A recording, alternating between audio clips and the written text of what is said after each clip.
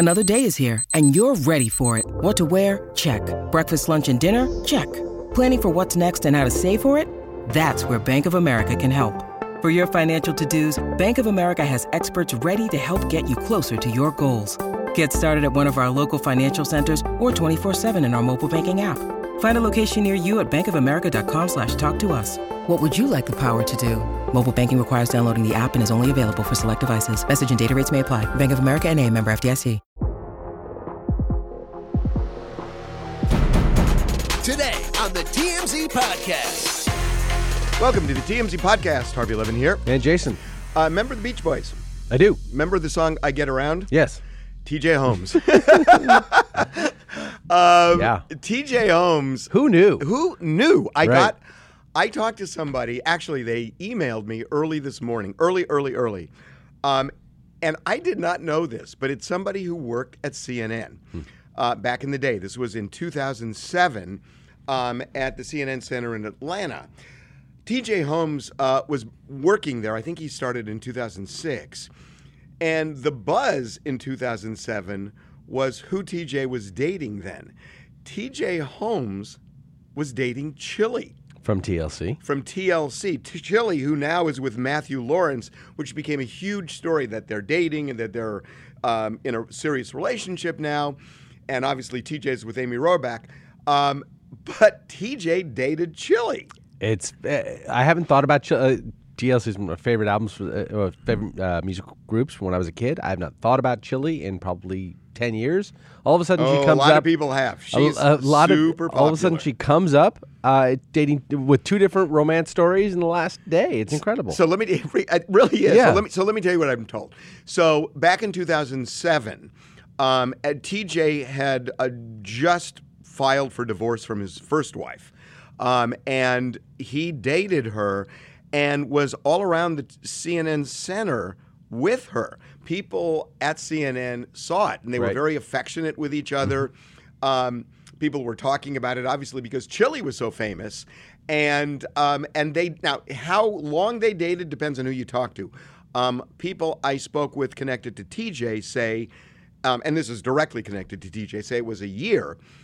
People directly connected to Chili say it was just a couple of months. But those things aren't mutually inconsistent, right? I mean, what does dating mean? You know, how long do they know each other? It could be that he viewed them as more, in hindsight, as more dating for a year. But in fact, the real relationship only lasted a few months. That's consistent. That's probably consistent. So, look, what's interesting about this is, this was close to when he filed for divorce. Because the time frame is murky depending on who you talk to. And I'm not suggesting anything other than it was close.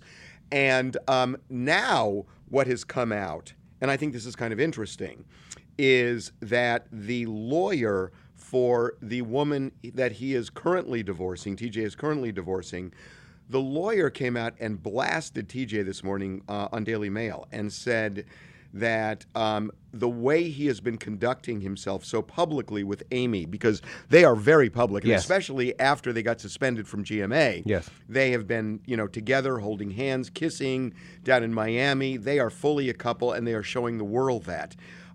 It is enraged his soon-to-be ex-wife. The lawyer says that they find it disrespectful, they find it tawdry, and they have young kids. They as have well. a 9-year-old. The marriage was. I think they have either the marriage lasted 12 years and the kid is 9, or the marriage lasted 9 and the kid is 12. It's 12 and 9. They got married in 2010, so that would be a 12-year marriage. I believe the kid's 9. And the kid's 9 years old. Yeah. And the lawyer was just blasting him. So here's my question to you. You are married with kids. Yes. At a point, does somebody have a right to live their life even though they're with kids? And he is clearly in love with Amy. Clearly. And, does he hide that from the kids, or can he show that and explain it to the kids? Yeah. You tell me. If you accept the axiom that our first responsibility is to our children, he is not presenting himself as if his first responsibility is to his kids. And I'm not even judging him for it. Maybe he doesn't buy into that axiom, but he is acting like a man who's very much in love and has turned his back very quickly on his wife and his kids. Not to say he's not being a present father. His back? He is, by publicly sort of flaunting this relationship, which, I know they say it began after the estrangement with his current wife, but there's a lot of people who dispute that. Okay, but let's make the assumption that's true. If you make the assumption it's true, even then it would be nice to. Well, I want to get back to that assumption for a second. Okay, we can get back to it. Even if you assume it's true, it'd be nice if they weren't quite so public about it. Given that the 9-year-old kid is seeing all these reports, is definitely going through it at school. Kids are mean. Kids, especially elementary/middle school kids, are mean. There's no question that this kid is suffering a little bit as a result of this. If nothing else, kids desperately want their parents to be together, no matter what the nature of the relationship. They're not going to be together whether they make it secret or public. Right, but to make it so public, to flaunt it, the kid is seeing these photos. I'm sure he's, adept in Google searches and can find out what his father is doing. And I just... Okay, can I ask you something? Yes. What you're saying is you keep a Band-Aid on and the wound is not necessarily healing. Why not just rip the Band-Aid off? Well, because if you slow play it for a kid, that's why you have talks with kids about mommy and daddy. But doesn't slow play create more pain? I don't think so. I don't know about that. If you slow play, a kid is going to feel this for years. No, the kid's going to feel the trauma. The trauma is what you're trying to avoid, that instantaneous trauma. I mean, there's trauma that comes with divorce anyways. The instantaneous trauma is we're getting divorced. Well, maybe, but it's also like the allegations that you're cheating on mom. Mom is crying. Mom is crying. But I can't. I don't want to shelve that because even if it's not true, it's the perception that the kid has. The kid doesn't know. Okay. The reason I'm asking you to do this is because, look, if the kid really believes there was cheating and that becomes relevant to the kid or whatever else, it doesn't matter whether he's public with Amy or private with Amy. What I'm saying is, we don't know whether what the overlap is. Correct. And nobody does. Everybody's speculating about that. Just for the purposes of this, let's assume that TJ and his wife said, our marriage is over, and then he started a relationship with Amy. Okay. If that's the case, and it could be, right? It could be. If that's the case, why not? Because, look, there are different levels. It's like a kid says, oh, my God, my parents are getting divorced. Maybe they'll be back together. And the divorce itself creates trauma. And then all of a sudden the kid finds out that dad has a girlfriend. It creates a second trauma. Why not get it over with at the beginning? I know it's tough. Yeah. But isn't it better for the kid to kind of have that acceptance, even though it's so disappointing and disheartening, where he's not like praying, oh, maybe they'll get back. Maybe dad's got a girlfriend now and he's in love with her. They're not getting back. At least he can deal. The kid can deal with it. It's not the girlfriend that's the problem. It's the public flaunting of the girlfriend that's the issue. It's the fact that that it is an embarrassment for him and going. I mean, we don't know, but assuming that he's suffering a little bit, with friends and with peers, and it's embarrassing for him, and he doesn't want to talk about it, and the other kids sort of make reference to it. It's all there. And look, if I was in this situation, my wife and I were divorcing, and I was with a new woman, and assuming I was as famous as TJ is. I would be more circumspect about it. I would be more quiet about it. I don't think there's a reason why they need to be holding hands walking down the New York City streets every single day. Can I ask you a question? Yeah. Doesn't Amy have kids? She does. Why aren't we talking about her? You raised the TJ Rohrach thing. Well, no, because is it the same? It is. Her kids are older. They're a little bit older, but is it the same? I mean, it can be. I am worried about the age of the kid. He's very young, of TJ's kid, and I think Amy's a little bit older. I think a 13-year-old will take it harder than a 9-year-old. Well, a 13-year-old's also maybe, but able to process it better and give perspective to it and understand that a lot of people go through this and et cetera. 9-year-olds are completely, monomaniacal in their own lives. 9-year-olds go to school where half the kids are the product of divorced families. Have you done a study of their elementary school? I've done a study of half the people who get married get divorced. That stat is fiction, by the way. No, that stat is fiction, by the way. That's one of these. Okay, that's one of these stats. Oh, let's not get into that. We'll get it later. But yes, look, we were talking about TJ. If she is absolutely flaunting it just as much as he is, she also has. But kids. Nobody's talking about her. But nobody's talking about her. That's true. That's true. Men do get a slightly more jaundiced eye pointed at them than women do with these kinds of things. Because men are usually perceived, and maybe it's true and maybe it's not in this case at all, although given his reputation, it seems like that this sort of feeds into it. But men are perceived what do you as mean the aggressor. reputation? He's got a reputation, right? I mean, he's a good-looking guy who's had a lot of girlfriends. But there were rumors that he had been dating somebody else with it. Rumors. Well, I mean, I know, but come on. He's a player. He seems to be a player. And by the way, one thing. He was married for 12 years. So the three women that we know of that he's been with, Chili, Amy, and then his wife who's five. Well, two wives. No. He was married. Yes. They all have a very similar look, by the way. They're all different races, the whole thing. They are all very girl next door. I don't know if you've looked at them. There's no sort of differentiate. If you were to take them and color match them, because I know everybody is hypersensitive to races and everything, they are all very similar, sort of doughy-eyed, very pretty, all incredibly similar. I was struck by that. I was looking at the three pictures today. I'm like, good God, they all look exactly the same. And your takeaway is what? He's got a tie. What's up, everyone? It's Nick Wright, and I got something exciting to talk to you about today. Angie, your ultimate destination for getting all your jobs done well. Now, Angie isn't just your average home services marketplace. It's a game changer with over 150 million homeowners served and a network of over 200,000 skilled pros. Angie has experience and expertise to tackle any project with ease. Whether you're looking to spruce up your backyard or undergo a major home renovation, Angie's got your back. And their pros are locally based, often running small businesses right in your community. And here's the best part. Angie makes the process seamless, from researching and comparing pros to scheduling services at your convenience. Angie's user-friendly platform puts you in control. So why settle for anything less than perfection when it comes to your home? With Angie, you can trust every project will be completed with the utmost care and professionalism. So get started at Angie.com. That's ANGI, or download the app today to discover why homeowners across the nation are turning to Angie to get all their jobs done well. Are you jealous? Well, no, I've got a wonderful wife and children at home, and why are you? No, I'm not jealous at all. Not jealous. No. Are you kidding? Okay, I want to go into one other thing. We got a couple of minutes left, and I want to talk about something. So at the time we're doing this podcast, the Congress is completely derailed. And they need a speaker for anything to happen, and McCarthy isn't getting the votes. Can we talk about that for a second? I was unaware of how much you needed the speaker for. You can't do anything in the House of Representatives. Anything. No legislation will pass.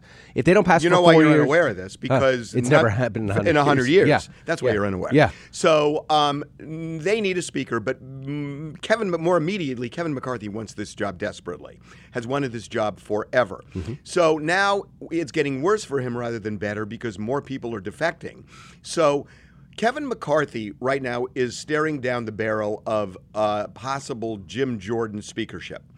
And he doesn't want that. And a lot of other people don't want that either.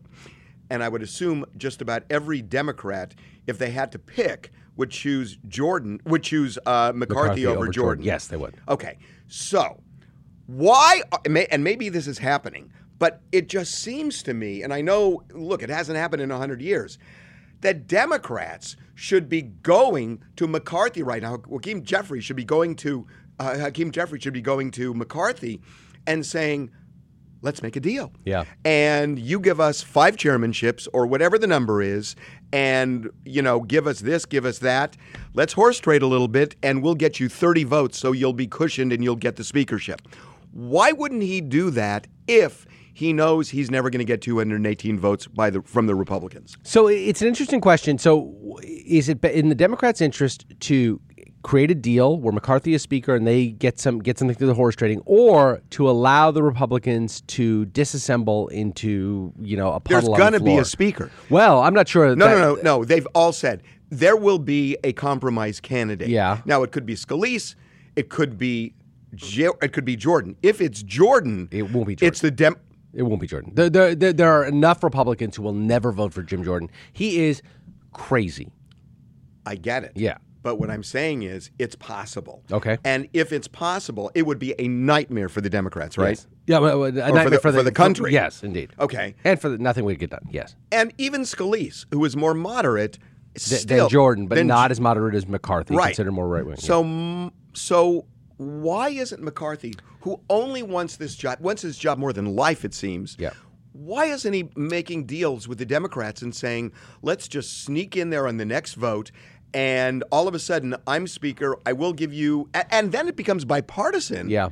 Which actually would be good for Congress, where they could say, look, we're actually working together. The reason is, and I agree with you, look, McCarthy's a hell of a lot better than Jim Jordan, for the Democrats, a hell of a lot better, for the country, a lot better than Jim Jordan, for the Democrats, a lot better than Steve Scalise, et cetera. The Democrats have a bigger play, though, and that is there are far more left-leaning Republicans in the House than Kevin McCarthy. Kevin McCarthy was a Trump apologist, right? And he's a mainline conservative, establishment conservative, so he doesn't have. But he's the best they're going to get. Well, I'm not sure that's true. There are left-leaning, true centrists. Who could get this? That would be left of McCarthy. There are true centrists, and I wish I had their names here, but I've been reading a little bit about it. There are true centrists, Republican centrists, and there is a movement afoot. So the way it works, right? Every single person, all 435 in the House, get a vote. You need 218. Currently, Hakeem Jeffries has 210, something along those lines. So you just need They're not going to make him Speaker. They're not going to make Hakeem Jeffries. I agree with that. The Republicans would rather torpedo the whole thing. Right. But there are a group of 4 or 5 or 6 really left-leaning, moderate Republicans there, and I think that's what the Democrats have their eye on. But we'll compromise on these, not McCarthy. But there are 20 that defected. It's not enough. You only need 5. You only need 5 Republicans to vote with the Democratic bloc. Well, no, you only need. Well, yes, but who are the Democrats? Who are you talking about? So the theory would be there are this. I wish I had their names. A very small group of moderate, true centrist Republicans. Okay, very you know small, what? And if you're right, and if there is somebody who is left of McCarthy that is more palatable to the Democrats, and they make a deal with that person and bring on 5 others, and all of a sudden that happens, that makes sense. All I'm saying is, in principle, why aren't the Democrats wheeling and dealing and horse trading right now, whether it's the way you say with another moderate other than McCarthy, or with McCarthy himself, to avoid the prospect of somebody to the right of McCarthy? Do you think that maybe some of the answer to your question is if this horse trading gets out, if McCarthy has seen horse trading, by the way, he's dead. He still really wants his job, thinks he still has a path, whatever. Oh, this would all have to be in secret. It would have to be in secret. And that happens all the time. It does. But if it got out that he was negotiating with Democrats, it would torpedo him. And frankly, that would be the Jim Jordan miracle, right? That all of a sudden we're going to coalesce around the true Republicans, not these rhino Republicans. Well, no, it has to be done in secret. You have a vote, and all of a sudden you stun everybody. Yeah. And that's the way it works. But that happens in Congress all the time. Yeah. People get stabbed in the back there all the time. It is common practice in D.C. to do that. And why not? And why not? And to the point, I mean, you only need a few, right? McCarthy's currently getting about 203 of the 218 votes he needs. He only needs about 15 Democrats. Well, he to lost peel off. 20 in the last vote. Well, he's 20, but he starts with a 5 vote advantage, right? So he needs 15. So he needs 15-ish. I know, and he's not going to get that right now. He's not going to get it from Republicans. I think that ship has sailed. All I'm saying is, one way or the other, the Democrats should horse trade. Yeah, and they probably are. Nancy Pelosi's nothing if not a sophisticated negotiator, and Hakeem Jeffries, I don't know anything about him. Well, I think he's in charge. Guy. He's in charge. He's certainly in charge. It's not going to be Nancy. She's not going to do that. She'd be undercutting him. No. With his imprimatur, I think it all has to come back that it's going to. To your point, it's going to be a share. If that deal happens, it's going to be shared power in the House, right? And which is why Kevin McCarthy can't do it. If he did it, and it comes out even after the fact what he's promised, and it will, because Democrats will hold it to him publicly, it's devastating for his speakership. It's just devastating. You know what? He is going to be the weakest speaker. No matter what happens. No matter what happens. I don't know. Listen, if he's just banking on Republican support, he can't survive, because every day there's going to be a threat by the right wing of the Republican Party. Every day there will be a threat against him. He can't survive just with Republicans. His only play is to bring Democrats in and to make the right wing of the Republican Party irrelevant to his speakership. Yeah, David Axelrod, who's the smartest political man in any room that he's in, said yesterday something to the effect of, if Kevin McCarthy thinks it's going to be hard to get a speaker to become speaker, wait until he tries to govern. Right. Yeah, exactly. That's why I'm saying Do it with the Democrats. Got to have a coalition, right? An old, like a parliamentary coalition. You've got to make Matt Gaetz, Marjorie Taylor Greene, Bobart irrelevant. And if you don't do that, you're going to fail. Does he make Donald Trump irrelevant in the process? I hope. Because Donald Trump came out and said, just support. Don't. No, he said. Then he said maybe. I thought it was no. Donald Trump's loyalty is about that deep. Oh no, it's very deep to Donald Trump. Right. Yeah. Okay. Right, We will see.